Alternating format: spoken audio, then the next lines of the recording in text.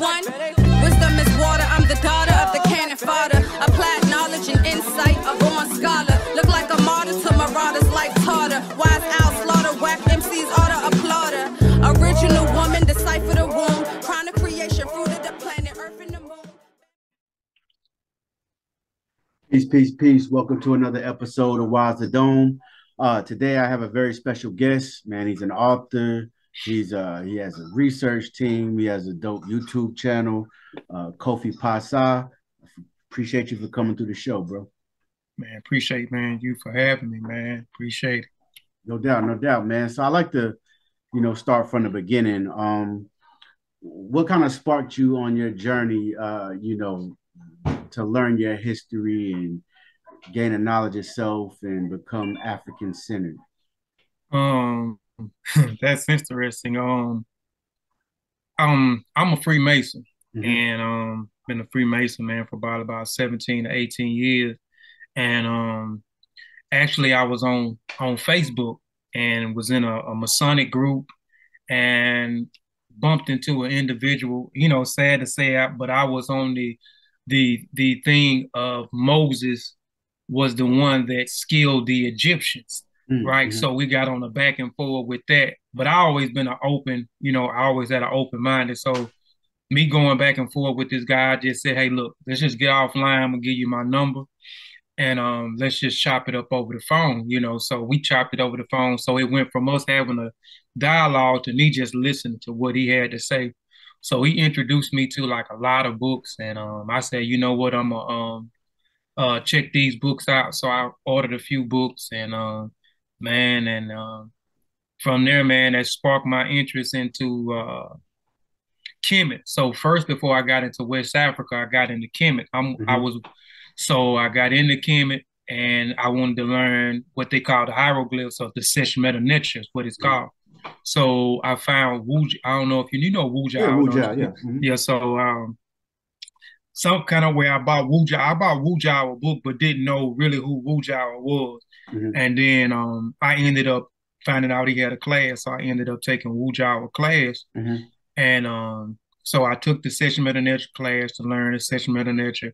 And from there, I just sparked a more interest for Africa in general, just the dialogue that we had off a line, after the class, because the class was online. So after the classes, a lot of us that was in the class, we would have these dialogues, and we would talk about Africa, or they would talk about Africa. And, I just, would listen and continue to buy more books. And then I just one day made it, a personal interest for me to stop buying cars and rims and jewelry, and invest in books so I can invest in my mind, man. So, and from there, man, I went from being Kemet crazy to being introduced to Benjamin Injai, who y'all call Black Panther, and got introduced to him through a conference, and then a show that he did. That show actually changed my whole trajectory of just looking at North Africa, looking at Kemet, and changed my studies from just studying the Sesh Meta Nature and studying Kemet to dig into West Africa. So I began to buy books that specifically deal with West Africa, and started going on. Kind of separated myself a little bit from the Sesh Meta Nature because we had a group. We still have the YouTube channel, but we had a YouTube channel showing people in real time that we don't need the Egyptologists. We can translate and transliterate the glyphs in real time. So we created a show, Freestyle Fridays and Divine Words Wednesdays, where we will come in and transliterate and translate different steles and different glyphs from off of the wall, showing you our skill set in translating the glyphs. But I ventured off into my West African thing. I went from not YouTube, but Facebook. So I started screaming live on Facebook. Man, I'm saying probably like 3 days a week. And I did that consistently until I got the attention of Ben, which I knew Ben prior to me getting on my West African journey, all my studies, and got the attention of him. And he presented an opportunity for me to join. He said he had been watching me, and the group had been watching me for several months. And thought I said I would be a good fit for him, man. So I joined the Massey clan in 2008. And from there, the Massey clan, me being on it, kind of just sharpened my skills more. So I honed more on West Africa, man. And, that's where I've been ever since, man. So been studying it, man, for a while, probably for the past, Africa in general for the past 10 years, but West Africa culture, tradition, and history and language probably the past 8 years. Oh, dope, man. Kind of makes me, like, what do you think? Because a lot of people's journey intellectually, as far as whenever they learn about Africa, starts with Kemet. I know mine did as well, and then the more you learn, you begin to learn about your direct ancestors in West and Central Africa and things of that nature. But I noticed that in doing so, right, the more we begin to gravitate towards West and Central Africa in our studies, there becomes a group of people that I feel like may take things a little bit overboard and call anybody who's studying Egypt Egyptomaniac and all of these kind of things that we see. It's still an African culture, right? Regardless to whether it's our direct ancestors or not. What do you think about like a lot of the recent talk about or people being shamed, I guess, for being into ancient Kemet and studying the culture, and that being something that they gravitate towards? Well, man, I'll be honest with you, man. I hadn't really listened to a bunch of the conversations. I know Brother Smash, Brother Jonathan Owens. I know he had weighed in on the topic. I know Wu Jawa weighed in on the topic. Asar weighed in on the topic. Uncle Kid weighed in on the topic. Chief X weighed in on the topic. So I know, the conversation, but I just kind of try to stay out of it because everybody has their own different. Asar position is almost the same as Wu. Smash position is different. Position is different than all of those. Chief position is different than all of those people as well. But I just never just really kept up on it. My thing is the back and forth is non-productive. And what I mean by non-productive is it takes away. The reason why I don't look at them is because once you start to engage and then you let all these other people to try to weigh in on the conversation when you dealing with something, trying to deal with something directly, you know what I'm saying? Chaos and confusion.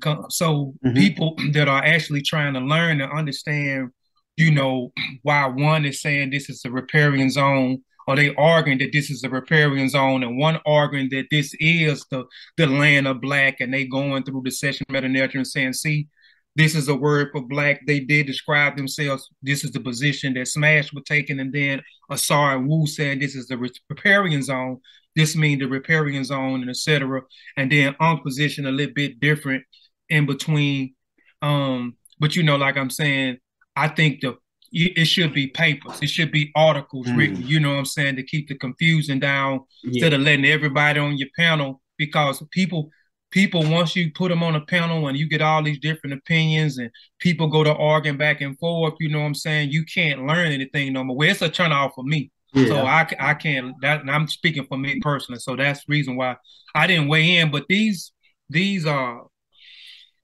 positions, I mean, this is nothing new. I mean, in the next 2 years, 3 years, this same position is going to take place, because prior to that 2000 and maybe 2018, it was the same argument. It was the same argument between Wu and Asar, but specifically Asar and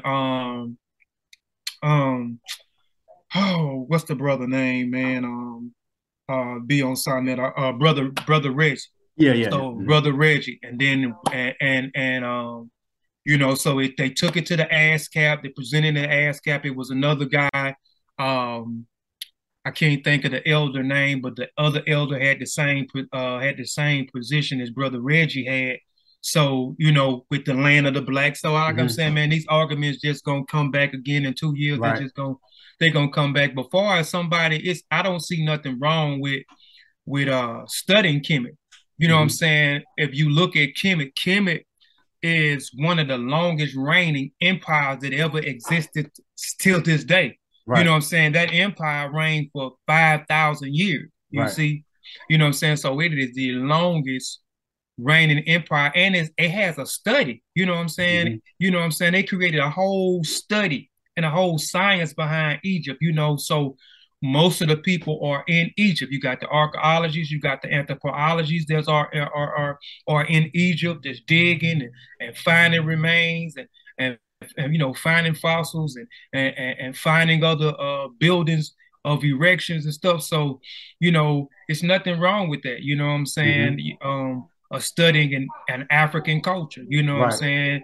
So, like I say, it's nothing wrong with that. But you do have some people that take the position that, you shouldn't be studying Egypt. Your lineage is not in Egypt. And like you say, people begin to use these degrading terms, the same as the Europeans has been doing for years, using degrading terms when it comes to our culture.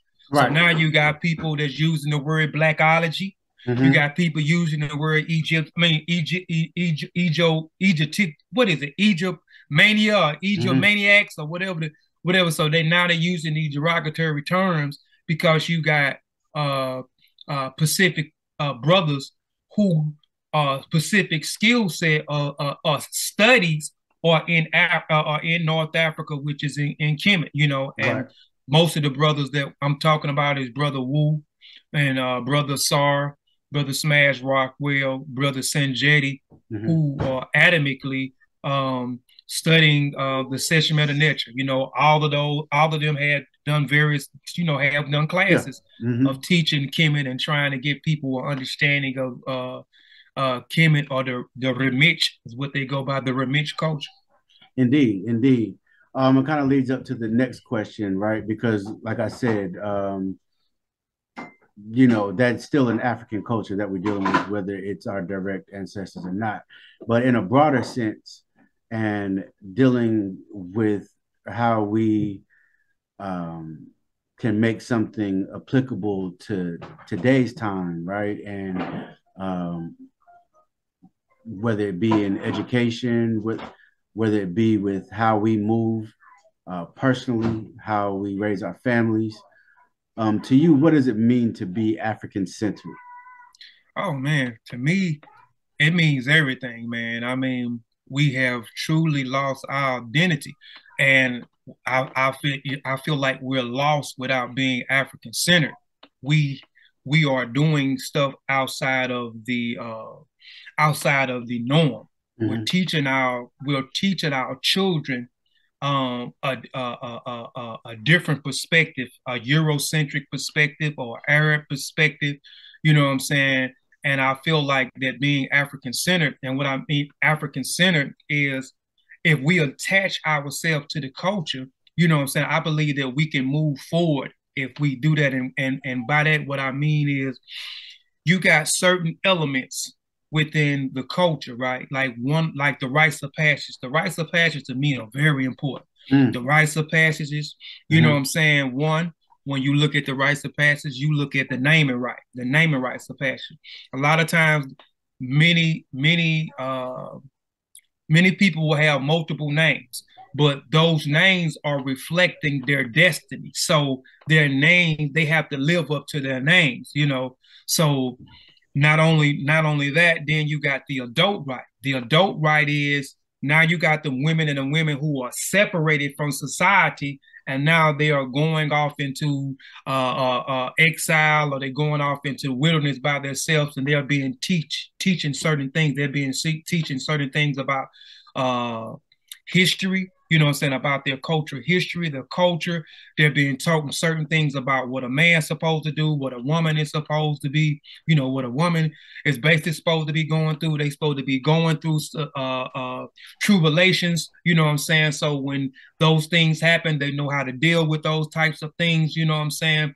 They're teaching them how to be proper adults and facilitating them that, you know, man is supposed to be woman, and how important how a family unit is supposed to be, you know, not only with the adults' rights, because we think now that in this culture that once our children turn 18, they just the grown gene just automatically turn on.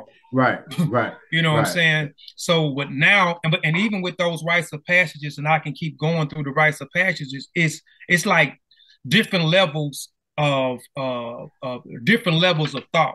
Mm-hmm. Each rites of passage, you gain more information. It's like you're graduating from one, because even when you become you be initiated and you go through those rites of passages, and you come back after being exiled or away from the community for a while. When you come back, the community greets you, and they greet you as a young man. Now you looked at as a young man. You're not looked at as an adolescent. You're not looked at as a young male or a young female anymore. But still, you have to go. There's different stages through adults. So you have to go through something else later on till you get to the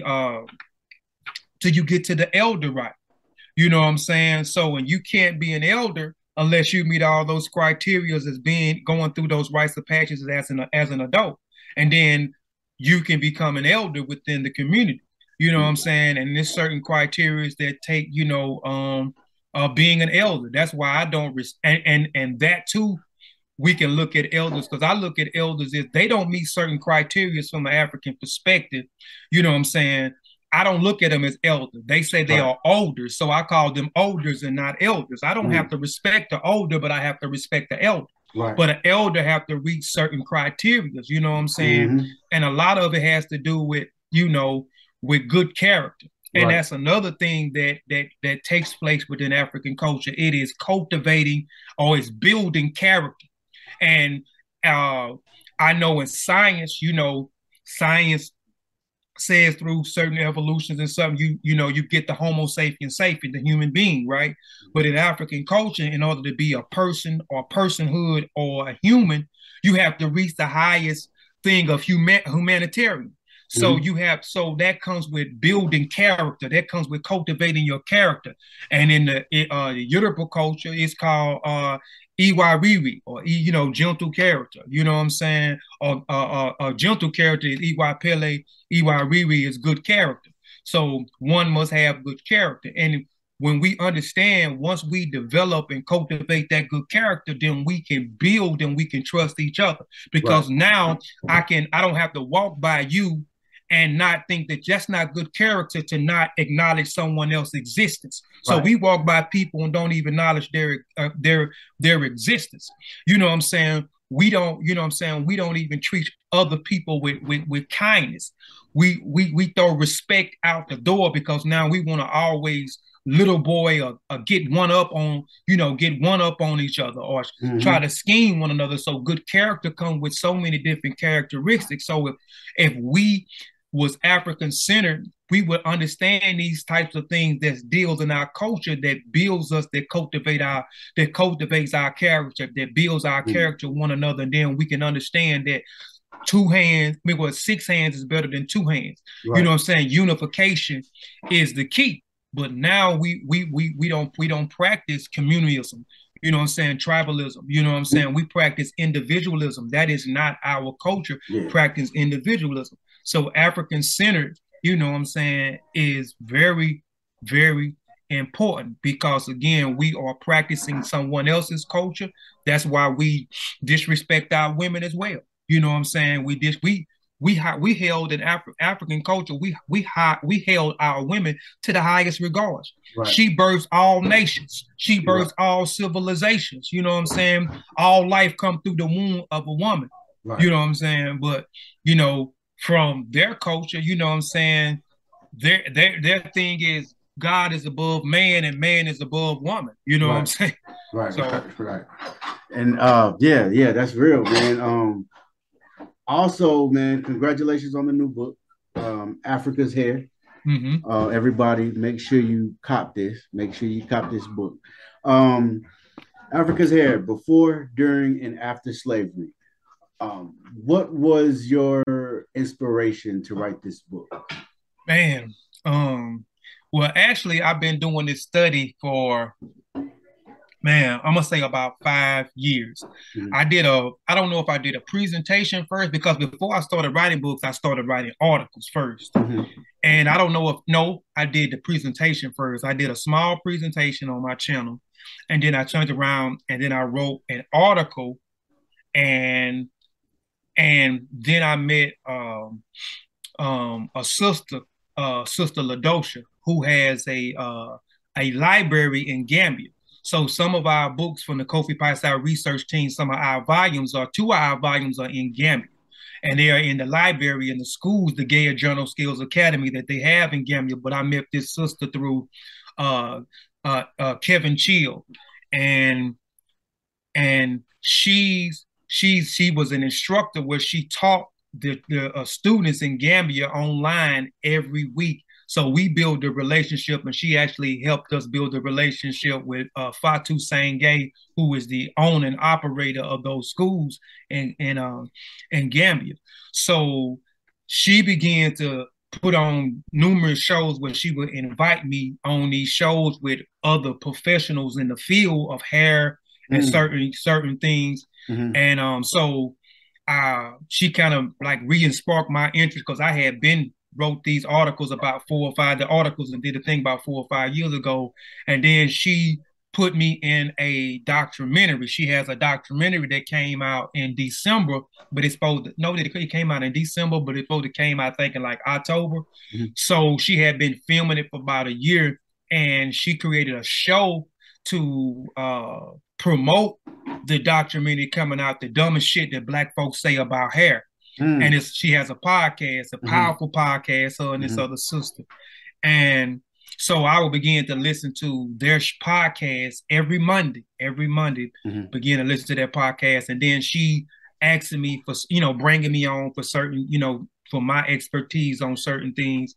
And then when she put me in a documentary, the documentary just inspired me. And I said, I got to write this book. So I wanted to surprise her and surprise everybody. I said, okay, I got 5 years worth of research that I just got, far as books, far as notes I took, far as articles that I had.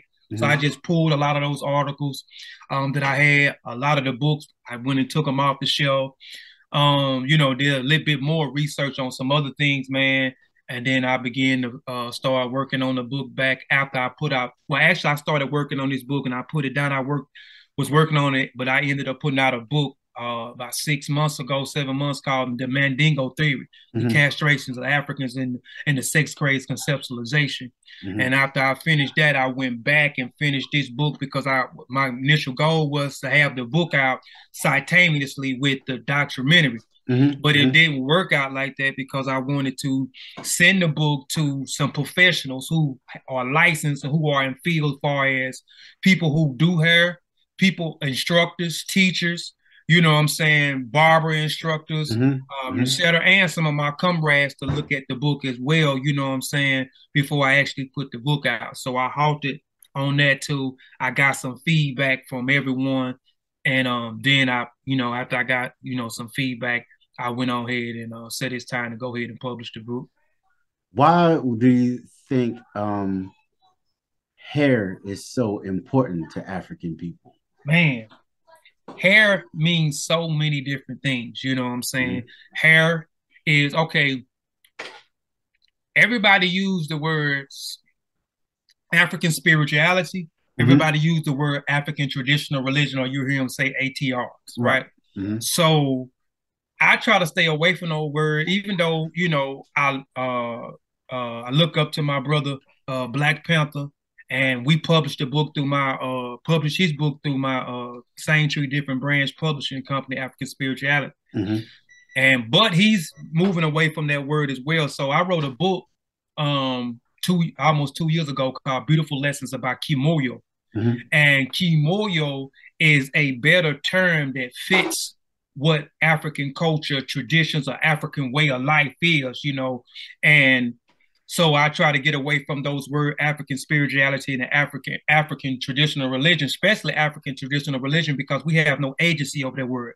A European created that word, but then we had John Mbiti, and we had another brother from Kenya who took on that word and made it popular and got it in the academic. They were the one that got it in the academia realm. So, but we have no agency over those words. So I said, let's use something that better describes it. Something that, and that word Kimoyo comes from out of the Congo. And so, dang, I lost my train of thought. It's all good. About African hair. Why is it so important? Okay, yeah. So with the Beautiful Lessons about Kimoyo, in that book, I talk about the different elements that make up Kimoyo. Rites of passages, rituals, sacrifice, mass, venerating the ancestors, pouring libations, oral traditions. But I didn't talk about hair in the book. But all those things I named are elements of Kimoyo, or what people say African spirituality or African, because it's connected to our spirituality. Our ancestors believed that the highest point on the head is your hair. The head controls the whole body. So they believe that the soul rested inside the hair, and that they could communicate to the supreme deities or to the deities, because in African culture you have the supreme deity and then you have the lesser deities. So in that sense, I don't care where you look at, you're gonna always have the supreme deities and you're gonna have the lesser deities, right? And a lot of people know about the orishas. The orishas are the lesser deities. You know what I'm saying? So but they believe that through that they could communicate through the hair, and not only they could communicate through the hair, even through birth and death, that once one is born, they cuts off the hair to the newborn, so that the spirit can come from the spiritual world into the world of the living. And then when one dies, they shave the hair, so now that the spirit can transition from the living world back into the spiritual world. So it also was connected to that spirituality. But not only just connected to the spirituality, you know what I'm saying? Hair meant multiple things. You know what I'm saying? One may wear his hair, you may distinguish him as, okay, he's a part of the Kikuyu tribe, you know what I'm saying, instead of the Himba tribe, you know what I'm saying, by the hairstyle. You may know one with a hairdo that may be of royal status, you know what I'm saying, by a certain hairstyle they have. You may see one who is you can tell by their age that they have not went through their rites of passage and been recognized as an adult. When you look at the Himba people, you look at the young female who has her hair covered over her face, right? This distinguishes that she is not a young woman yet. And then when she becomes a young woman, she's single and interested in being married. Now her hair is pulled to the back. Her locks are pulled to the back. Now one may know now that, okay, that she's an adult and she's single and ready to be married. And then, and the same thing is, with the male. The male wear a ponytail on the right side of his head or in the middle side of his head. And this same ponytail or lock that the Egyptologists call the Haru lock, you will see this on the walls of Kemet. This will signify that the child is an heir to Haru, right? But you see that same style that's in North Africa, you see that same style in South Africa, and but that would distinguish that this is a young male, you know what I'm saying? So you would know that this child is still an adolescent boy. He has not reached manhood yet. He has not went through the initiation of the rites of passage yet. So, or, and marriage, you can notice one may be a priest through a hairstyle. One may be an executioner through a hairstyle. You know what I'm saying? you may notice by a different hairstyle a certain person occupation within the community by a hairstyle. So hair meant multiples, and the same thing now to socialize. We do that now when we go to the barber shops. Women do that when they go to the hair salons. You know, it was a form of socializing, getting together, you know what I'm saying, fellowshipping and socializing with one another. Right. Now do you like so do you see so okay. And so like in the book it talks about before, during, and after. Mm-hmm.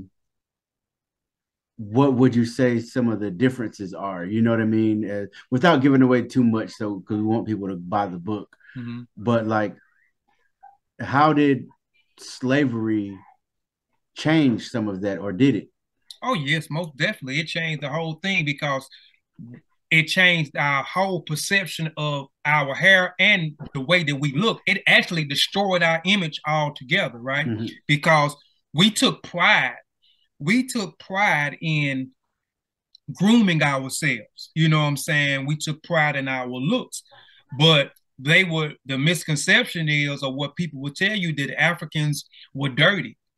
Africans didn't groom their hair, right? Mm-hmm. You know what I'm saying? Didn't take care of themselves. But that's a misconception. That is false. So and the and they're not giving away a lot of stuff in the book, but just okay, one of the Dutch explorers who came into Africa during the 15th century. During the trading, we know that Europeans traded with Africans prior to them wanting free labor and kidnapping them for free labor, right? Mm-hmm. So they began to see how they took pride in their hair and the different hairstyles. And one of the Dutch explorers, which his name is escaping my mind right now, when he wrote his book, he had someone to sketch the multiple hairstyles that they had, so they knew how important it was for them to have the hairstyle.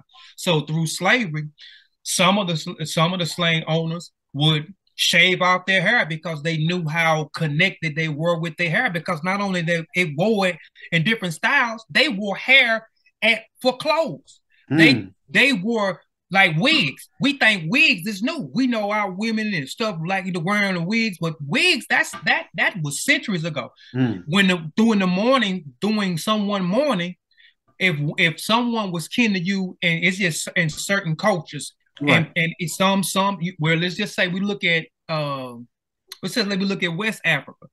Woman who would mourn, she would shave her hair off. And after her mourning stages, however long that would be, she would take that hair and they would make a wig out of it and wear it. And the children who, you know, when I told you when children are born in certain cultures, they would shave their hair so the spirit can. So they would take that hair, and the medicine men would use those for healing tonics, or they would use the hair as for protection. So they would make some type of protection amulet with the hair. Hair was very important. So now they see all these things, and we get to slavery. They begin to shave the hair off. You know, shave the hair off the slaves. Right. Shave the hair off. You know what that kind of reminds me of? Not to cut you off, because I want you to definitely keep going. Is how in Southern hoodoo practices, you're not supposed to throw your hair away, or like, you know, when you cut your hair in the house, or woman cut her hair or something, because that hair could be something that, like, you know, conjurers and root workers could actually do something with. You know what I'm saying? But yeah, continue, because I think that's really we don't think about that aspect of, you know, that aspect of slavery when it comes to our identity. And obviously we had no agency over ourselves and what we decided to do, right? Even though we still in a lot of cases snuck and did things, but hair is something that, you know, I mean, everybody sees whenever they see you. And I never really thought about that aspect of, you know, how that could be used to demean the African who was enslaved. you know, and clearly it was. Yes, sir. It definitely was, man. And through that process, them shaving the hair, you know, they began to talk about, you know, the comparing their hair to sheep, you know what I'm saying? So I say the other N word, you know, so I say the other N word in the book. And I started that in my articles when I wrote the article about 4 or 5 years ago, the N word, stop saying it. And I think that was some of the name of the article. And I knew when people looked at it, they probably thought I was talking about the nigger word, you know what I'm saying? But I was talking about the word nappy, which nappy, you know, we have took that same word and we have used it to further the self-hate that was put on us. Right. So, you know, and I don't care how you put it up and whatever you say with it, I try to embrace it. I don't like it. I don't, you know, so but so now you begin to this derogatory term nappy start to take place. Hair is unattractive. So, you know, your skin is unattractive. And now when one has to come into the slave owner's house, you know what I'm saying? The slave owner wife will, you know, would also talk about the woman or the male coming through about their hair being unattractive in skin. So this process just destroyed our image altogether. And when one come into the house, she had to have her head wrapped or she had to straighten her hair just like the slave owner wife was to say that she was presentable. This was the standard to look like this, right? So now they started to condition that this is the image that we should have, that your image or the way that your hair coiled and this certain coil, the spiral was a certain type of way, you know what I'm saying, it's ugly, you know what I'm saying, or your hair is it's like wool, you know, when you start talking about the word nappy, you know, and then they begin to certain things that they use that I talk about in the book that they used in nature. They no longer had these things to take care of their hair. You know what I'm saying? They was washing their hair and whipping their hair with stuff, man, that you can light heaters with, dog. So that's one of the things that chapter there is like we were going to get to that anyway, but since you brought it up, I thought that was really interesting. And if you can, I want you to explain some the chapter that talks about nature's hair care products, right? What does that mean for those, you know, because they're going to buy the book, right? So, well, if you can give a preview of what that means and what that meant as far as the hair products we use, the natural hair products that we used, you know, in the past.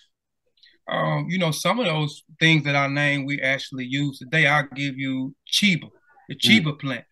When one of the misconceptions about natural hair is that natural hair is dirty and then natural hair cannot grow long, right?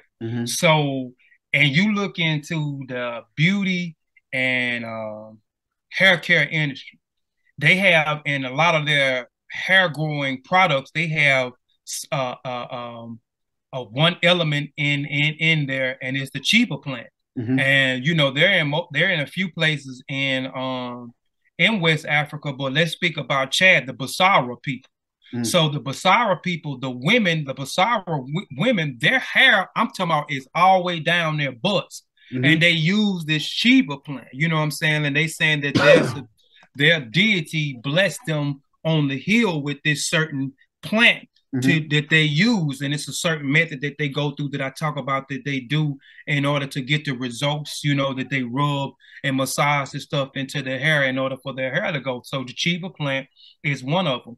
We think dyeing hair, you know, I've been dyeing my hair for years, so dyeing hair, you know what I'm saying, ochre, it's a clay. It's like a reddish orange clay that they use. This was another thing that they used to dye hair with. And would you say that was less damaging to the hair than what these new products are, like Yes. these mainstream products that Yeah. you get in the store. Yes. Yes. You know, a lot of these stuff, you know, they use things that straighten the hair, like cow urine and ashes that they would use to straighten the hair. They would use it to straighten the hair out so they can braid it, you know what I'm saying, precisely, you know what I'm saying? So those are some of the things. There are multiple things that I talk about in the book, you know, Yeah. as far as that they retrieve and some of the things that they had to settle for once they got into slavery because they had no access to the things that they had in nature, even extensions. You know what I'm saying? We think extensions, girl, let me go and get these extensions put in my head. They think this is something new. This is a new phenomenon that started in the 21st century. No, they've been doing these things. You know, like I'm saying, if you look back, going back to the Himba people, you know what I'm saying? They use extensions in their hair. They use sheep hair and other animal hairs to make extensions for, you know what I'm saying, for the hair. So a lot of the things that we're doing today, our ancestors been doing for centuries. You know, even with the braiding of the hair, a lot of people think that braiding of the hair came from out of slavery. They was actually braiding their hair in Africa way before way before they was encountered by the European. But braiding hair became synonymous with slavery because I mean that was something that they could just do to try to maintain the hair without combing because they was using stuff that's I can't think of this tool that they would use to brush the animals with, man, and it was pulling their hair out. They had a lot of stuff that they had to use, so they was using cooking grease and butter to to lay the hair down, using this sheep brush to try to brush their hair, pulling their hair out. So, the best method was to try to braid it or cover the hair, to cover the hair up. Indeed, indeed. What kind of products did Madam C.J. Walker come up with? Man, well, she, I didn't get too far into the basics of what all of the stuff that she had because but she's the story was that she had a vision, you know what I'm saying, and she went to Africa, and even when you look at her story, it doesn't tell because I done read multiple books on Madam C.J. Walker and a few articles on Madam C.J. Walker, and it never really goes too specific on what she went or what she got from Africa, because she's saying some of her stuff that she utilized came from Africa. But you say some people say that she took some things from the other sister that I also talk about, in the book. But some of her stuff was to help her hair grow, because when you look at this, when you read about Madam C.J. Walker, she got into it because of the patches that her hair was falling out. You know what I'm saying? And then she got up under the tutelary of the other sister that I talk about in the book, you know what I'm saying, which she don't get that much shine. And boy, that lady, and I talked about her first before I even talked about Madam C.J. Walker. And I'm tired, and her name is just escaping me. Hold on. Dang. I'm sorry, y'all. I'm tired. I can't remember her name. Brother. Hold on. Is it Anna Malone? Yeah, and I done a whole presentation on this sister, bro. I got a whole presentation. I know how it go, man. Yeah. I know how it go. Anna Malone. So, yeah, everybody, man, definitely go and get this book. It covers a lot, and it's been put together dope. It's a topic, that we don't really discuss often. I know you have, well, actually, on your YouTube channel, Kofi Piesie TV, you have a segment called Warrior Scholars, and I've had the honor and pleasure to be on there, and I definitely appreciate that. Definitely a big fan of your show. So now that I have you on my show, right, I got to ask you, who are some of your favorite Warrior Scholars? Oh, man. Okay. I'll name the people who actually impacted my life. John Henry Clark. Dr. Ben Mm-hmm. was another one. Aisha Hilliard was Mm-hmm. another. Sheikh Auntie Diop was another one. Chancellor Williams, definitely, you know what I'm saying, another that his book, Destruction of Black Yeah. Civilization, man, Mm-hmm. was one of my favorite reads, man. So those I can say were the ones who actually changed my whole life, my worldview, my perspective when I started digging into these books and reading these books had a great impact over my life. Some of the ones that current today, um, I'll say, even though he only published one book, but Brother Smash Rockwell, you know, everybody Mm-hmm. know him as the Magi, Jonathan Owens, the Handbook for the Conscious Community. That's one of my favorite books. Sar book. Man, he got so many of them out. Uh, I can't think of the one before the recent one that he put out. He put it out in 2016. That was my favorite. I know it was in 2016. That was my favorite book in 2016. But A Brother of Sar is one. Baba Imhotep is another one. You know Baba Imhotep? Yes. Mm-hmm. Yes. Man, I like his style of writing. I like Baba Imhotep. Um, man, who else? You know, Yeah, I my got you. team, my Yeah, for team, sure. my team. Yeah. What is the in today's time with, you know, everything that Black people are going through and oppressed people all over the world, right? Why is it important to be, you know, serious with your studies as a young Black man or young Black woman in America? Why is it important for us to continue to buy these books and continue to educate ourselves about who we are? Man, because it's going to empower you. It's yes, it's gonna empower you. It's gonna make you aware. That's all conscious is. It's being aware of your surroundings.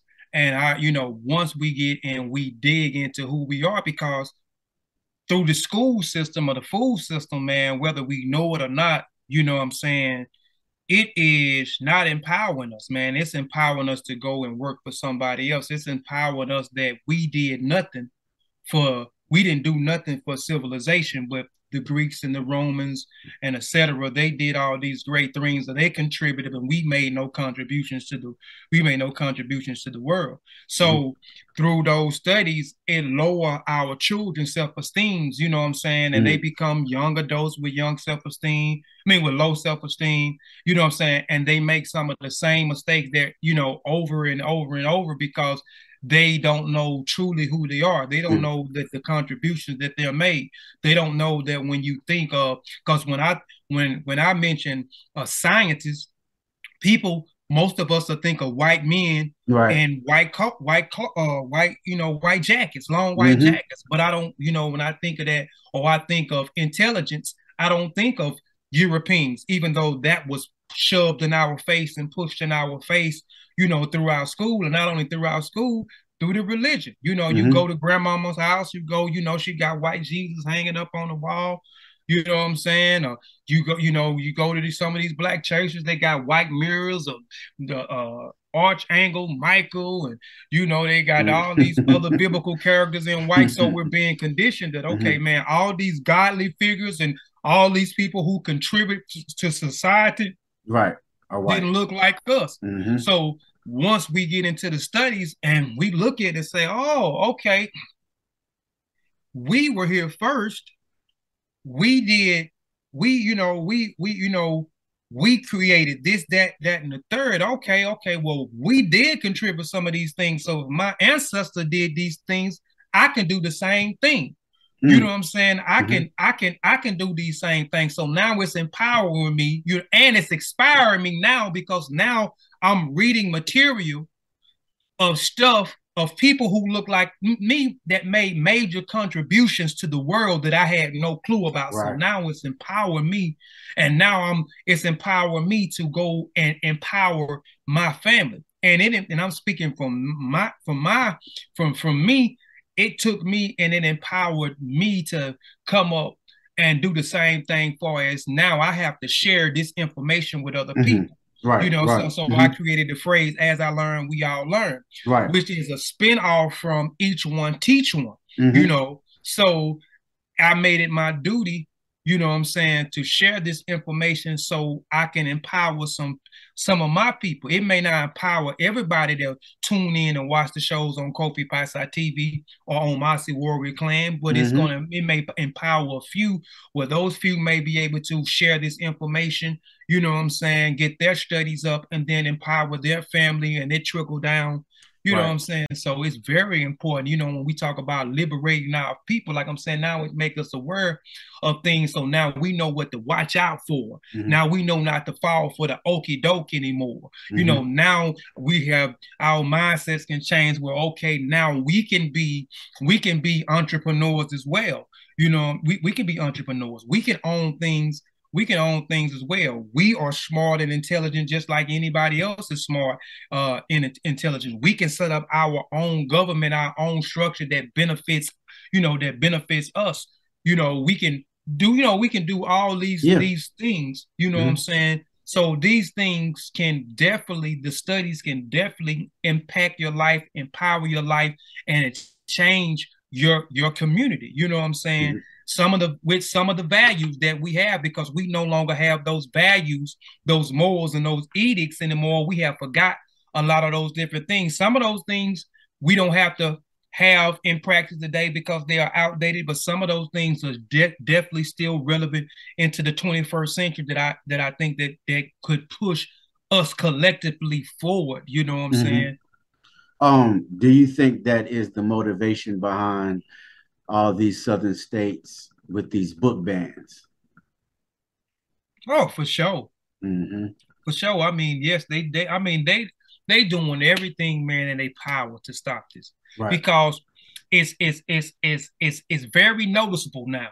At first it wasn't noticeable, but it's noticeable. It's out in the open. Right. It's out in the open, brother. We are aware. We not falling for none of it. You got too many smart Negroes right now, and we have to put a stop in it. We have to take certain books out of the school system. We got to stop talking about certain things. We got to do ban these books across the states.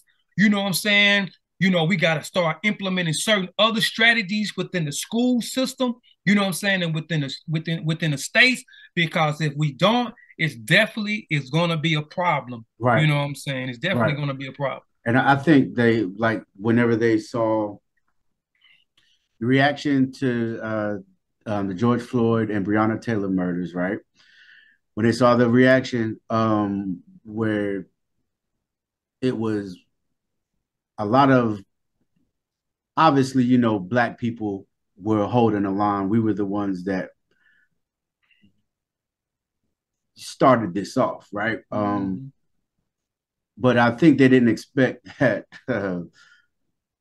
I think they didn't expect the people from other races to be involved like they were, which I think they're like, nah, well, we got to put a stop to learning about, we got to put a stop to teaching this type of history in school for two reasons. Obviously, we don't want to give African people any type of inspiration to want to begin to take agency over their own lives and question our institutions, such as, you know, the religious institutions of America, capitalism, imperialism, and begin to question these things. Well, they don't want young white kids to do that either.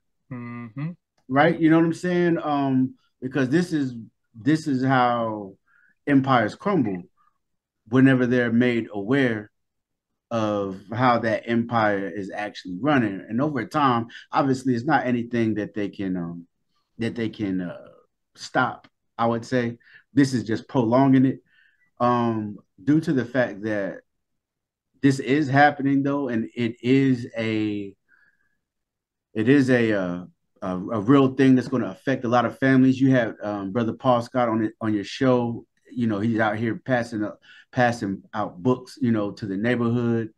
Um, what are some ways in real time we can, I guess, combat the establishment, making it harder for our children to learn about their history and learn about institutional racism and oppression and things of that nature? What are some things that you think we can do?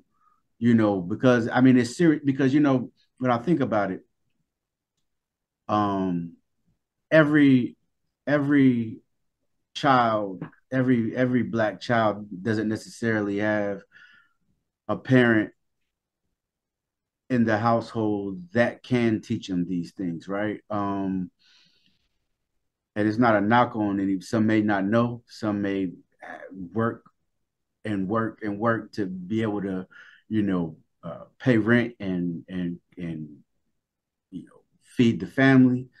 Because obviously we live in a society now where cost of living keeps going up, but wages ain't going up, which is another thing that you add that into the pot, right? And you have people of all races that's going to eventually be pissed, you know.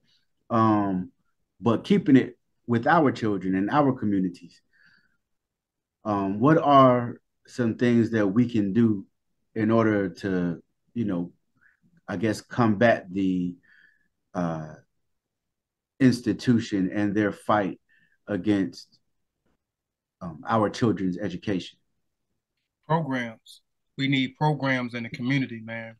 Um, you know, I have just started something called the Ubuntu Youth Foundation, and Mm-hmm. it's dealing with kids. I actually started the I got a bunch of studio equipment, so I started the Ubuntu music first, and this was a program just kids, we are musically inclined, we love Mm-hmm. music, a lot of us wake up, we listen to music, we get in the cars, we listen to music, we on the job, if we able to have, headphones, we listen to music. I mean, so we, in some form of fashion, we always listen to music. So Mm-hmm. this program I was going to utilize for teaching the kids the program on how to play keys. Right. You know what I'm saying? Mm-hmm. How to use the MPC, how to record, how to arrange vocals, how to write a 16 verse, a chorus, eight bar verse, Mm. how to mix music down. I can't master, but I got a guy who went to school for mastering, was gonna Mm-hmm. come show them how to master. So this can be a skill set that I can teach them that they can learn, and then And they can use this and make money with. You they know what can I'm use saying? it exactly. But then I thought about the other things, as far as like the educational part. Mm-hmm. So I said, okay, let me go and create the Ubuntu Youth Foundation, Mm-hmm. because I tried to start a program when I first moved back here with a bunch of black men, and it fell through. We met and met and met, and when we got ready to start to put the work in, everybody started making excuses, and it fell through. Mm. Yeah. And but the programs, we need to develop more programs for the kids where we can teach our kids uh, about the contributions that their ancestors made. Teach them about politics, you know what I'm saying? Teach Mm-hmm. them political science, you Yep. know what I'm saying? And Teach, the history of our own freedom yes, fighters. You know yeah, what our I mean? history of it, right? The history of our own freedom fighters. You know what I'm saying? Mm-hmm. The great people who stood up and fought for, fought for our our civil rights. You know what I'm saying? The people who made major contributions here, as well as what our ancestors did in Africa, in the Caribbean, and also in excuse me, in South America.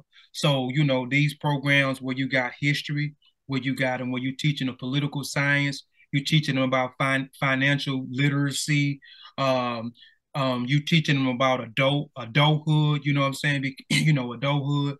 Um, so those programs are very important. So we have to get in there early and and develop these programs and rally behind our children. Mm-hmm. You know what I'm saying? You know, take them off to on trips, you know, because that's what we're gonna end up doing, taking them on trips, let them seeing something, the stuff that they're actually reading, let them see some of these stuff verbatim. Mm-hmm. You know what I'm saying? When we talk about Martin Luther King or we talk about Malcolm X, like, you know, we're gonna take the kids to Memphis. Memphis is about, to you the know, Lorraine Motel. To the Lorraine Motel down there, you know, take them down there and look, you know, look. So it's that kind of stuff is powerful, man. Yes. And that stuff like that could change the trajectory of our children's lives. You know what I'm saying? And so I definitely salute you for that. But it kind of, so we have on one side the institution, white folks fighting against Black people having the ability to learn against them. To learn about themselves, right? But then on this other side, we have a new movement of Black people who call themselves conscious, who are making a living spitting misinformation to the community. When it comes to, first off, because we know what it does on the side of the European, right? As far we know what effects that has. What do you think the effect is on those who look like us, who are teaching these doctrines that, you know, we're not African, that are teaching, you know, all of these different things that are harmful, especially to those who are new to studying about themselves and are new to learning, and you know, because you know, in that beginning stage, before you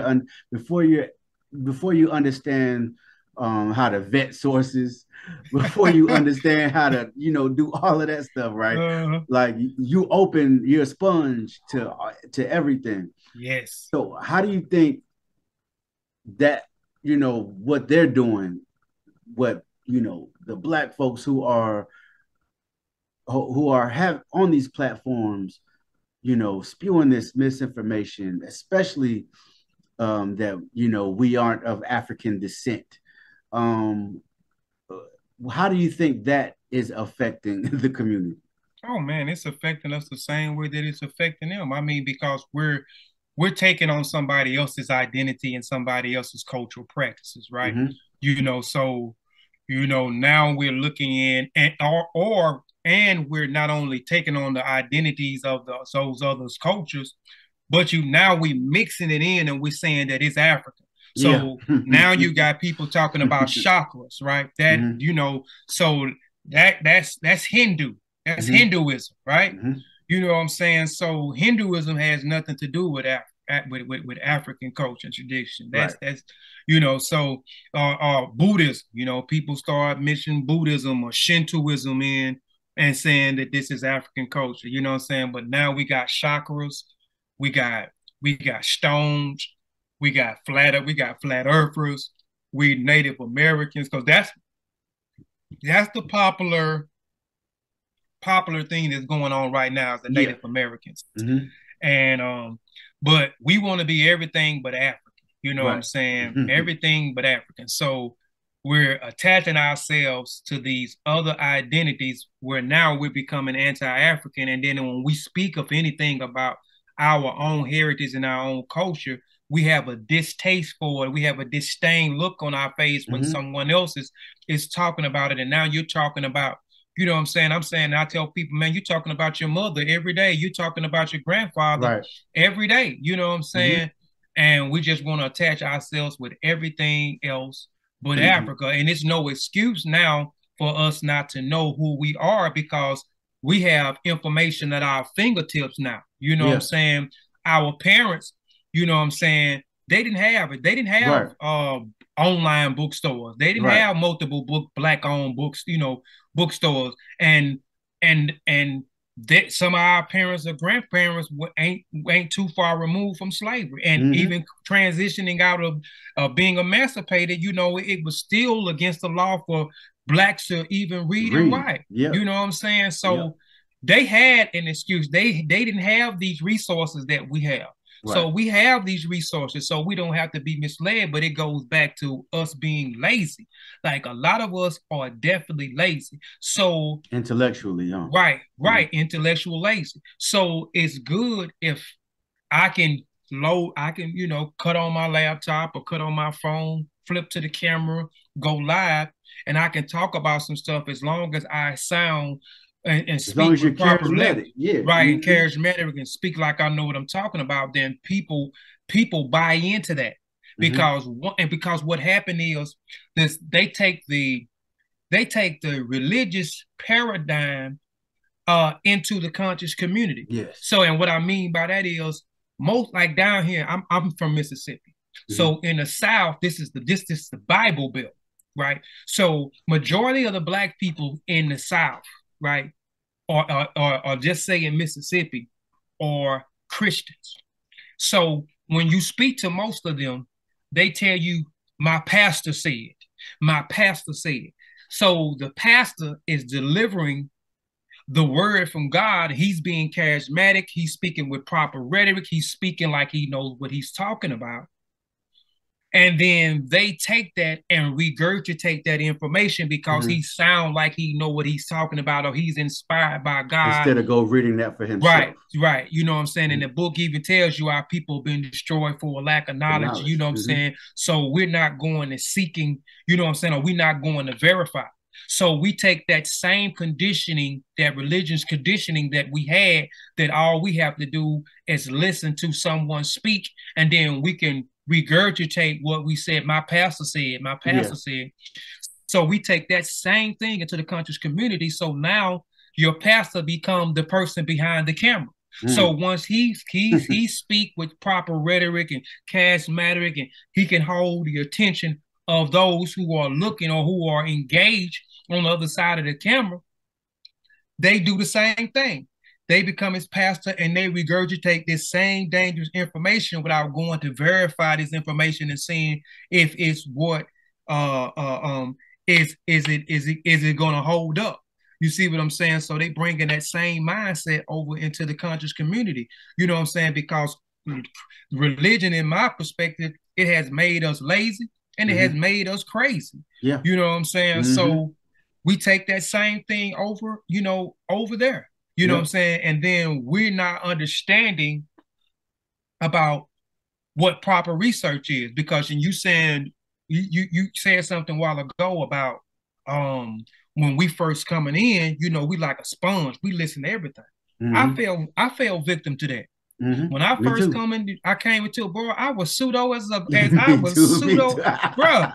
But I was trying. I'm just, I didn't know. I'm just listening. I'm just grabbing. But you studied your way out of it. You know what I'm saying? I studied my way out of it, and I understand. And then when I understood what proper research methodology was, or what methodology was, that was a game changer for me. You know what I'm saying? So, and a lot of people that were my heroes were no longer my heroes, because I know that you were pushing misinformation. Yeah. Now I know how to go and verify and comb through those sources that you had, and vent those sources and see, right? Is it gonna hold up? You know what I'm saying? So now my heroes become my zeros. I'm no longer following because they pushing something that that's anti-African. You know what I'm saying? I say anything that we're practicing that has nothing to do with our heritage, you know what I'm saying, it's anti.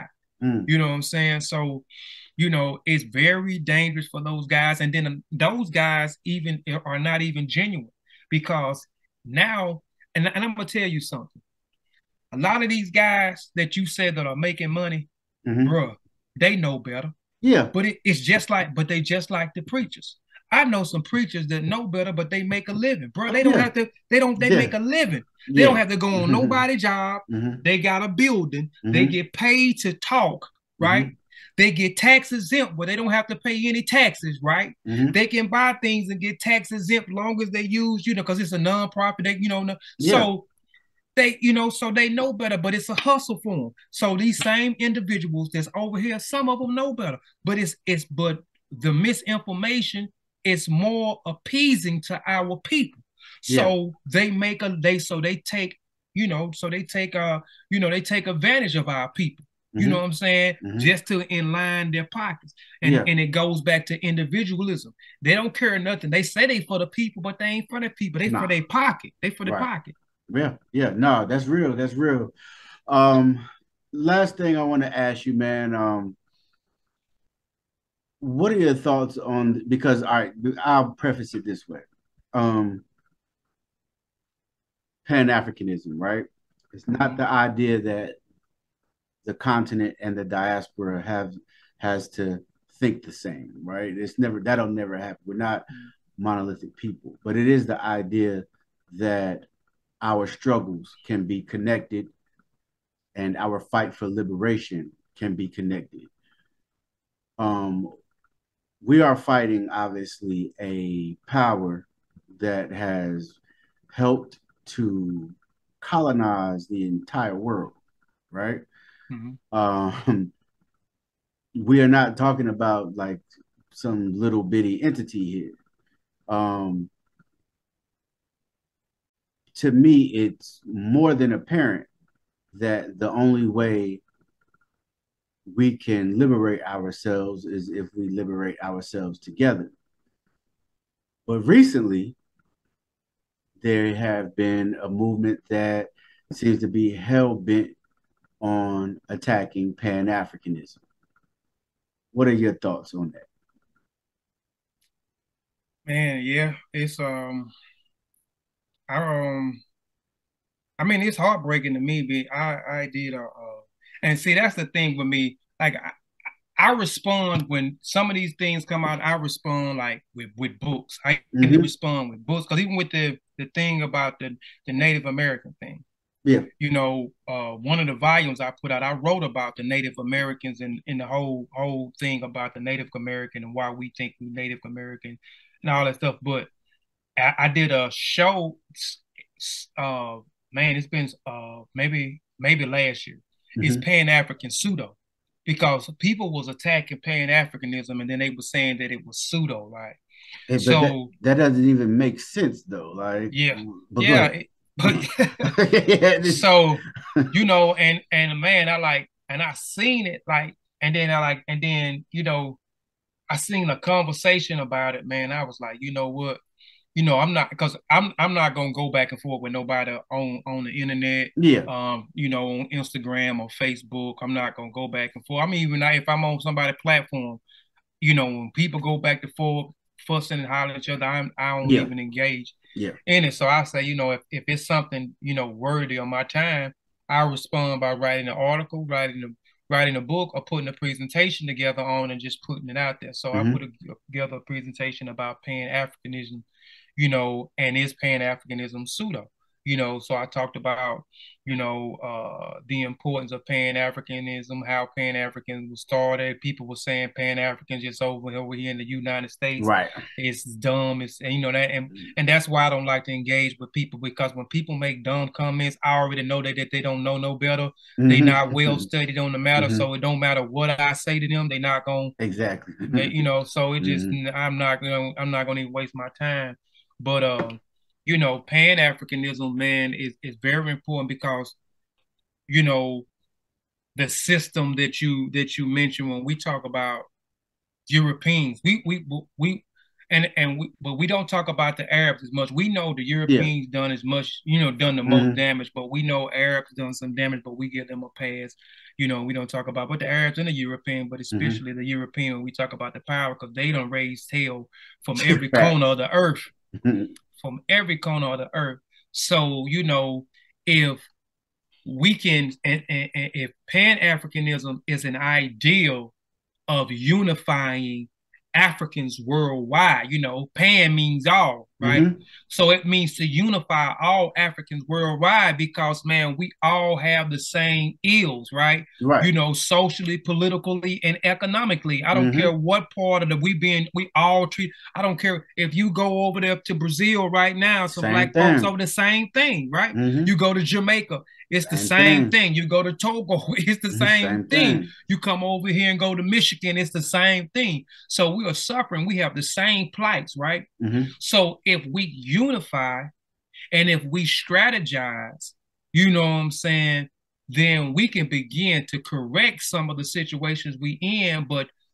But again, when we say, you say African centered, right? We're talking about the cultural ideals when it comes to our moral principles and ethics and ethics, you know what I'm saying, on how we treat each other. So we have lost those types of things, and then now we everything else but African. So and now it's no longer about communalism or tribalism. Again, it's about individualism, or it's still individualism when it comes to different sects of group. So now the Hebrews don't want to work with the Moors, you know what I'm saying? Or the Moors don't want to work with the Pan-Africanism. The Pan-Africanism don't want to work with the Christians. The Christians don't want to work with the Arabs, right? So it has, and we're all suffering because at the end of the day, it don't matter what's going on. Those folks are not asking you when you going to the banks, when you going on the jobs, when you going into their institutions. Yeah, they're not asking you none of that shit that's dividing us. Right. So they're not asking you nothing. And we're going through the same thing. So if we understood the ideal of unifying for one common goal, you know what I'm saying, you know, socially, politically, and economically, and we begin to sit down at the table and start to hash out some of these things. Okay, your beliefs is your beliefs. You leave that at the house. When we get together, I'm going to leave what I got at the house or what I believe in or what I practice. And we come together and we talk about the issue that is affecting us on a whole, us on a whole. Then we strategize and we plan on what are we going to attack first. We're going to attack the social issues first, or we're going to attack the political issues first, or we're going to attack the economic issues first. You know what I'm saying? So we need to strategize and see. One thing, you know, I can say about the Europeans is they didn't like each other. When you go through the historical record and right. Yeah, I already know. Right. So you understand. So they understand that they have to unify in order to for the greater good of them all, right? Right. You know, but we can't do that. They'll stay on that. I hate to use Tariq's word, but they'll stay on code. Yeah. So, you know, so until people understand that ideal, no matter, you know, until they understand that ideal and that concept and that ideology, you know what I'm saying, we're going to forever be separate. We're going to forever be arguing about the issues that we're going through, and we're never going to be able to fix them because this person or this group don't want to work with this group. This group here don't want to work with this group.